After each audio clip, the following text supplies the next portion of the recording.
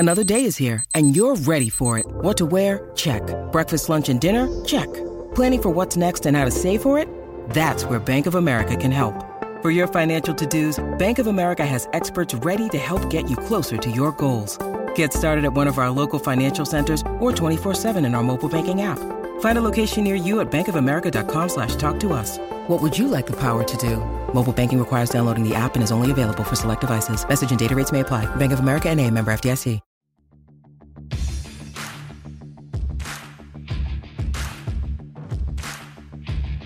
Hey, I'm Ryan Mallory, and this is my Swing Trading the Stock Market podcast. I'm here to teach you how to trade in a complex, ever-changing world of finance. Learn what it means to trade profitably and consistently, managing risk, avoiding the pitfalls of trading, and most importantly, to let those winners run wild. You can succeed at the stock market, and I'm ready to show you how. When you need mealtime inspiration, it's worth shopping Kroger, where you'll find over 30,000 mouth-watering choices that excite your inner foodie. And no matter what tasty choice you make, you'll enjoy our everyday low prices, plus extra ways to save, like digital coupons worth over $600 each week. You can also save up to $1 off per gallon at the pump with fuel points. More savings and more inspiring flavors make shopping Kroger worth it every time. Kroger, fresh for everyone. Fuel restrictions apply. Hey everybody, this is Ryan Mallory with Swing Trading the Stock Market, and today's episode is going to be about robo-advisors. It's also going to be about too many portfolios in your account, so we're going to talk about a couple of topics here.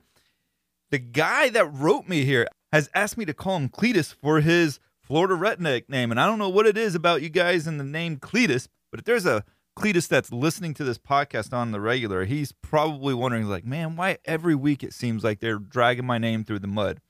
But hey, somebody wants to be called Cletus. Who am I to say otherwise, right? So Cletus writes, "Hi, Ryan. Let's just call me Cletus. I'm your average new and experimenting investor. I have 4 portfolios. The first is an IRA that I've had since 2004 when I left the company and converted my 401k. I'm 65 years old, but have never withdrawn from it. I have let it ride the roller coaster ever since. It's gone from the lows of $13,000 in value to as high as $45,000 in value. I have recently converted it to a robo account. What do you think about robos, by the way? I opened another regular robo stock account with a few $1,000s. I transferred out of my savings account. So these I do not manage. The other 2 are E-Trade accounts with a few $100s and a stash portion type account with a few $100s, which I have been trying to learn how to swing trade with. Is this too many accounts for someone inexperienced like me? Sincerely, Cletus." All right, we're going to talk about robo-advisors. I don't think I've ever talked about them on here before. And we're going to talk about having too many portfolios. I have multiple portfolios, and we'll dig into that in a little bit. But first, what am I drinking? I have got me Wolfburn Aurora Single Malt Scotch Whiskey. It's 46% alcohol, 92 proof. And it's kind of like a golden yellowish color here. It's nothing too exciting on that front. But, man, I could smell this thing from almost across the room when I poured it. And all I smell is raisins, like the ones that you ate when you were in elementary school. For some of you guys who go back 20, 30 years since you've been in grade school, you'll know what I'm talking about. I don't know if they still use these things anymore. Maybe they do. But raisins in these little tiny cardboard boxes, man, and those things would always be stuck in the corners, and you have to be getting them out because your mom put them in your school lunch. I didn't like them things. I hated them. But if you opened up both ends of it, you could actually make them whistle. But that's what it smells like. It takes me back to that time when I was getting raisins packed in my school lunch. And I got to tell you, that's not one of those things that was very nostalgic, tasting those freaking raisins. I hated those things. So this thing's already off to a bad start, right? And then there's a lot of like vanilla and licorice. And not a huge fan of the licorice. Vanilla I can do with. I think it's kind of like in most of the bourbons and whiskeys that I try. And then there's a little bit of spice there at the end. But it kind of like leaves you really dry in the mouth. It's almost like you just took a handful of almonds, threw them in your mouth, and you're just trying to chew them up without anything to wash it down with. That's kind of how this one comes across. I would give it on a scale of 1 to 10. Oh, and by the way, the floral flavors in this thing. I just got a whiff of it. Floral flavors are not good, man. I don't think they're good in anything, especially whiskey, bourbon, rye, scotch, whatever it is. It doesn't taste good, and this has got a strong stench of floral in it. On a scale of 1 to 10, I'm going to give it a 4-1. I don't like this stuff. I don't like it at all. Definitely didn't like picking up that flavor of floral at the end. Wolfburn Aurora single malt whiskey. Not good. All right. Back to Cletus and his questions here. So for those who don't know what a robo-advisor is, and I did some more digging around and I tried out some of the stuff that they have on robo-advisors before I went and did this episode. But essentially, it's like an algorithm that's based off of your needs, your desires, your goals financially, your age, and it puts together like a portfolio of stocks, domestic stocks, foreign stocks, bonds, and it bases it all off of the inputs that you give it. So, if you were wanting to retire with $1 million in the next 20 years and you're putting in $200,000, then it would give you a portfolio for what it thinks it can do. And then I used the one on Fidelity just to look at what the kind of stuff they're going to give me.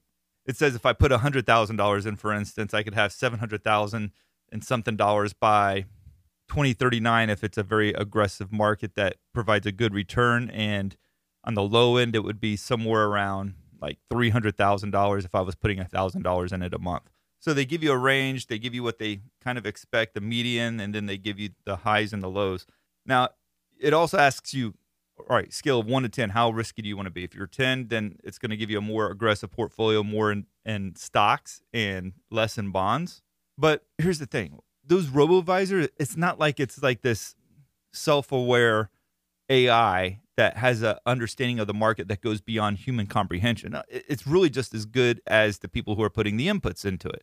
And do we really even know who's doing the inputs or what the inputs are? It's probably proprietary in most cases. I doubt that they're telling you what the inputs are. And it's really just a hands-off, and they're charging you usually anywhere from a couple of tenths of a percent to manage your account to maybe even a couple of percentage points. Who knows?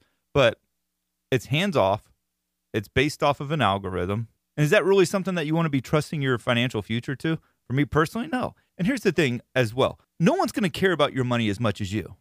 And we're always so quick to go to a financial advisor and thinking that they're the ones that are going to be able to help us and help us retire. But what do financial advisors do for you? I mean, really, they're sales agents, right? And I know that there's good financial advisors out there. I'm saying by and large, most of them don't know what they're doing. Yes, they've taken their tests and everything else, but really, they're just trying to get your money, and then they're going to move on to the next person and try to collect theirs. That's why you see a lot of them at churches. You see a lot of them in organizations. They're well involved in their community. Why? Because they want to get in. They want to be that guy that's the financial advisor. There's like, oh, you need a financial advisor? I know a guy. And that's why you see them so immersed in their communities, because they're trying to get as much money under their management as possible. I always find it crazy in my mind when I hear about these financial advisors that are taking clients out in the middle of the day when the stock market's out open on a golf course trying to get their money. The stock market's open, dude. Like, what are you doing? You're definitely not managing money from a golf course. And yes, there's times where I take days off, but a lot of these financial advisors, they're out and about. They're trying to get that next client. They're trying to get that next $1 million of money under their belt so that they can manage that money and skim the top off with like 1 or 2% in fees. And honestly, I could never see myself giving my money to a financial advisor because finances are not easy. Understand the markets, it's not easy, but it's doable. And nobody's going to care about your money as much as you. But we kind of think that it's like this really complex topic that you've got to have somebody that's a financial advisor to understanding it. And it's not. I met a financial advisor one time, and he was just starting off. And I said, well, what's your goal for your clients? And he says, I'm trying to get them the return of the S&P 500. So why would you not just tell them to, and this is what I told him. I was like, why would you just not tell them to buy SPY? And he's like, well, I offer more than that. I was like, well, what are you offering? He couldn't tell me. Because they're really not offering you anything. They're always proud of themselves when they match the returns of the market. Well, why don't just do SPY? If you want to be a little bit more aggressive, go with the Qs. But I really don't get the whole idea of financial advisors, and I definitely don't get the whole notion of why people use robo-advisors when you don't even understand what the inputs are. They're just telling you based on their calculations and their algorithms and their formulas that this is the allocation that we want to put you in. Yet we'll spend 3 hours a night scrolling social media and Twitter and everything else, but we don't have the time to go look at our finances. But we definitely want to know what Debbie Dogood is doing down the street with her bridge club. If you don't take your own finances serious, don't expect anybody else to. And that's why I always think it's best for people to become financially literate, to take the reins for themselves. Don't do it blindly. Don't do it without doing your own due diligence. But my goodness, what most financial advisors provide is trash. And then when you get a bad market like this year, the last thing they want to do is talk to their clients. They definitely don't want you to take your money somewhere else. If you're going to do that, they'll definitely talk to you, and they'll try to tell you how you need to stay and how they have all of these products and services that they can offer you. And let me talk to somebody who can really help you. I mean, it's just maddening, that whole industry. And how do they handle market crashes? They don't. They'll just tell you, oh, we think the market will recover at some point. And they're always getting information from the people that they work for. It's like, well, I'm being told that we're going to probably bottom in the beginning of 2023, and then we'll probably see steady growth throughout the end of the year. I remember in the beginning of the year when they were telling us we were going to be bottomed by this time. And maybe we are, but nobody knows that for sure at this point. And most people are just talking about how they think we'll bottom in the spring of 2023. And if we haven't bottomed by then they'll just keep pushing those goalposts back further. So whether it's a financial advisor or robo-advisors, I'm not a big fan of them. And the robo-advisors really scares me a lot. I would love to know how a lot of you guys are doing with robo-advisors that are using them in this particular market. How do they react? How do they know that we're in a bear market? Are they putting your money into cash? Probably not. They're probably just letting you take the hits. And the more that we train ourselves and teach ourselves and apply it to ourselves, the better we can do it for ourselves. Because we're not limited like a lot of these financial services are. We can buy what we want. We can sell when we want. So that's my thought on robo-advisors and financial advisors. Now, one thing that I would definitely say will help you out in your financial education is swingtradingthestockmarket.com. You're going to get all of my stock market research each and every day. That's going to be multiple videos. You're going to get watch lists. You're going to get the stocks that I'm looking at each morning. This is a really good service. Updates on the overall market, updates on all the big tech stocks. Really, really a good deal. And in the process, you're supporting this podcast. So check that out, swingtradingthestockmarket.com. Now, what about having too many portfolios?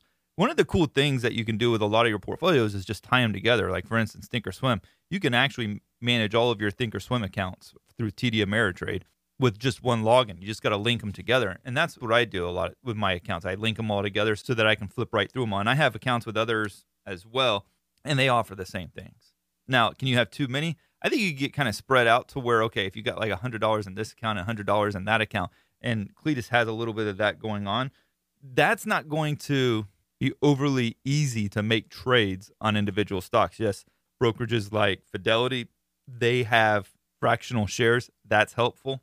But Cletus here, he's also new and he's still experimenting. So doing that with a low dollar amount like what he's doing is much more recoverable than if he was trading like with his $45,000 retirement account and he's just experimenting with it. That could be pretty disastrous. But what I like to have, and like I told you, I have multiple accounts. I like to have an account for fixed income. That's like your CDs. That's like for your bonds. I also like to have an account for dividend plays. There's a lot of good dividend plays out there right now, tons of them. Now, you got to do the research for yourselves and make sure it's something that's right for you. But for me, for a long time now, I've been buying up some stuff like Walgreens. I've been buying up some Crafts. That's KHC. I've been buying up some Intel when their stock just kept dropping and dropping and dropping. That was a long-term investment that I wanted to have for really just the dividend. If it grows some, that's great, but I'm just collecting on the dividend. Then there's also like a long-term account. And what I like to do there is I don't do a lot of investing in it all the time. What I do is I wait for big market corrections and I'll have raised cash during the previous bull run. And then when that market finally comes back down, I have all this cash at hand that I can just start deploying on stocks when they get really cheap. And then, of course, I have my swing trading account. So I love my swing trading account. I'm very active in that every day, obviously, because I'm a full-time trader. And there's others. I mean, you can have crypto accounts. You can have options trading accounts. But no, I mean, the more you get spread out, the more your money spread out. So then it becomes a little bit more difficult to manage all of it. But the one thing that I think is really important with the accounts is that if you're swing trading in one account, don't let what's going on in your long-term investment account affect your swing trades. Because you can be short on the market, you're on your swing trades, and you're making a lot of money there. But your long-term investments, they may be taking a hit there, right? But those are your long-term investments. They're not necessarily meant, yes, you do close them out at some point, but they're not meant to be actively traded. And so if you have everything into one account, you have your long-term investments and you have your swing trades and you're seeing it all real time play out, it's going to affect your emotions. You may be down overall, but you're doing really good on your swing trading account. And really what's going on with your long-term investments and your strategy for those dictates that you really shouldn't be doing anything, but you feel that you should because you're losing so much money in your overall account that it's, despite making money in your swing trades to the short side, You're letting what's going on with your long-term investments affect your strategy, your approach to trading. So it's good to have them segregated. I have a friend that doesn't segregate them, and he's constantly frustrated because he's always trying to hedge his long-term investments with his swing trades. At least this year, when the market's been going down, he's been doing a lot of shorting. But really what he needs to do is think about everything separately. Long-term investments is for long-term investments, for buying and holding. Your dividends are for collecting the divvies. And then your swing trades are for taking advantage of short-term price swings in either direction. But then it's very difficult to be successful at your swing trading when you're mixing that in with what's going on with your long-term investments, or thinking that you can't get too long on your swing trading account because you're already X amount of dollars long on your long-term investments. So when you combine them all together, it gets really jumbled up and gets really confusing. And remember what I tell you guys all the time on this podcast. The market doesn't care about your circumstances, about your issues, about what accounts that you have, how much money you have in it, what your needs, what your desires are. It's just the market. It's going up, it's going down, it's going sideways. And so our goal is to be as much aligned with just what the market's doing as possible. And when we insert all these outside variables, when we start mixing up accounts, when we start feeling the emotions because we're mixing our long-term accounts in with our swing trading accounts, and it's all just one pot of money, that starts to mess with our psyche. So in the end, we got to make sure that our mind and our approach and our accounts, they're aligned for our objectives with trading, and we got to make sure that they're aligned with the market. So swing trading, short-term price swings that you're trying to take advantage of. Don't get that water muddied with your long-term investments. That should be in a separate account. Now, again, none of this is financial advice. I just need to say that. None of this is financial advice. This is how I do it, and these are my beliefs. But I think it's dangerous for me if I start muddying the waters by having my dividends and my long-term investments and my swing trades all fighting for my attention in a manner in which I got to make it one decision that benefits all of them. I got to make some kind of like a swing trade that's going to hedge my long-term investments, but not taking away from the divvies that I'm collecting over my dividend account. You see how where it can get really confusing? And it almost gets confusing for me to have to do this podcast episode just talking about it. But to summarize, can you have too many accounts? I don't think you want to spread yourself out too thin where you only have a couple $100s in like multiple accounts, right? But I do think that different approaches to trading and investing should be segregated into different accounts. And when it comes to robo-advisors and financial advisors, do I like them? None of them. I've never met one that I liked. In terms of financial advisors, I've never met a robo-advisor because it's just an algorithm. I don't like them either. And I know that everybody has different circumstances, but I don't think that they're offering you something that you can't ultimately do for yourself. If the guy who says, hey, I'm just going to give you the return of the S&P 500, then great. You can pretty much achieve the same thing by buying and holding SPY. Because remember, at the end, nobody's going to care about your money as much as you. Financial advisors, they're just trying to get as many people's accounts under them so that they can collect more and more commissions each and every year. If you enjoyed this podcast, I would encourage you to leave me a 5-star review. If you're a financial advisor, you're probably leaving me a 1-star review, but whatever. And make sure to keep sending me your questions, Ryan@SharePlanner.com. And make sure to check out SwingTradingTheStockMarket.com. Thank you guys, and God bless. Thanks for listening to my podcast, Swing Trading the Stock Market. I'd like to encourage you to join me in the SharePlanner trading block, where I navigate the stock market each day with traders from around the world. With your membership, you will get a 7-day trial and access to my trading room, including alerts via text, email, and WhatsApp. So go ahead, sign up by going to SharePlanner.com/trading block. That's www.SharePlanner.com/trading block. And follow me on SharePlanner's Twitter, Instagram, and Facebook, where I provide unique market and trading information every day. If you have any questions, please feel free to email me at Ryan@SharePlanner.com. All the best to you, and I look forward to trading with you soon.